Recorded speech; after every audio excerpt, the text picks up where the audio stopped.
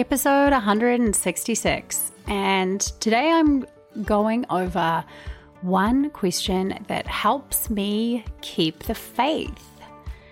You may have heard me mention it before, but I'm actually a fairly skeptical person, and my skepticism actually frustrates the crap out of me at times. It often feels like it's in contradiction to also feeling a pull towards spirituality, because often spiritual things are very hard to rationalize. My brain still does it, let me tell you. And I will go a long way to try and make the science meet the spirit. But at some point, you do sometimes have to move purely into the space of having faith. And that's what I'm talking about with you here today. How do we keep the faith? And how can we believe in the things we cannot prove? And when might we want to believe and use faith to help us in life? Stay tuned and we're going to dive in and explore it. Welcome to Here to Thrive. I'm your host, Kate Snowwise. This is a podcast for people who are ready to step up and live a happier life.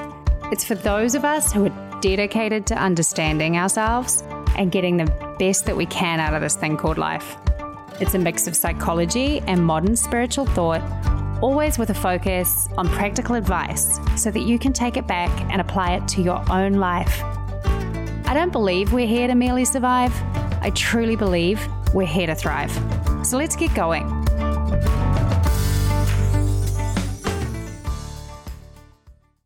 Okay, so I mentioned that there is one question that really helps me switch my perspective, tame my skepticism, and I feel like really supports me in believing things when I cannot prove them. And that one question, I'm not going to leave you hanging. That one question is, who am I when I believe this? So my question is, who am I when I believe this? Now, that's how I apply it. It probably makes a little bit more sense if you frame it as, how do I show up when I believe this thought? Because really that's what I'm asking when I say, who am I? How do I show up when I believe this thought? For me, this acts like a stopgap. So that even if I cannot prove an idea or a thought or a belief, do I think that subscribing to it will in some way support me? Basically, is believing a particular thought or idea having a positive impact on my life? And if so, then I rationalize that's actually worth believing in. So for example, let's take an idea that is spiritual and that can't be proven. One of my favorites, the idea of Tikkun Olam from Judaism and Kabbalah. So Tikkun Olam is the idea that one of our responsibilities as humans is to repair the world. Now, this is simply a spiritual idea. Can I prove this to be a real responsibility? No.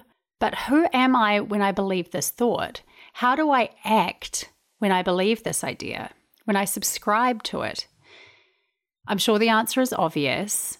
When I subscribe to the spiritual belief that it is part of our human responsibility to repair the world, then I like the person I show up as. From this point of view, I'm looking for all of the ways that I can contribute positively to the world. And I'm not waiting for someone else to step up and do it. I'm the one that is looking for how I can repair the world in any small way. So I like the person I am when I believe this thought. If we were to make it a little more personal, we could look at the idea of, who are you when you believe that you are capable? Now, when I believe I'm capable, I try things. I push myself. I go after big dreams. I persist. All good things that come from me believing I am capable. Another angle, back to the more spiritual side. If you follow me on social media or have listened to my podcast for a good while, you'll know that I have lost my parents.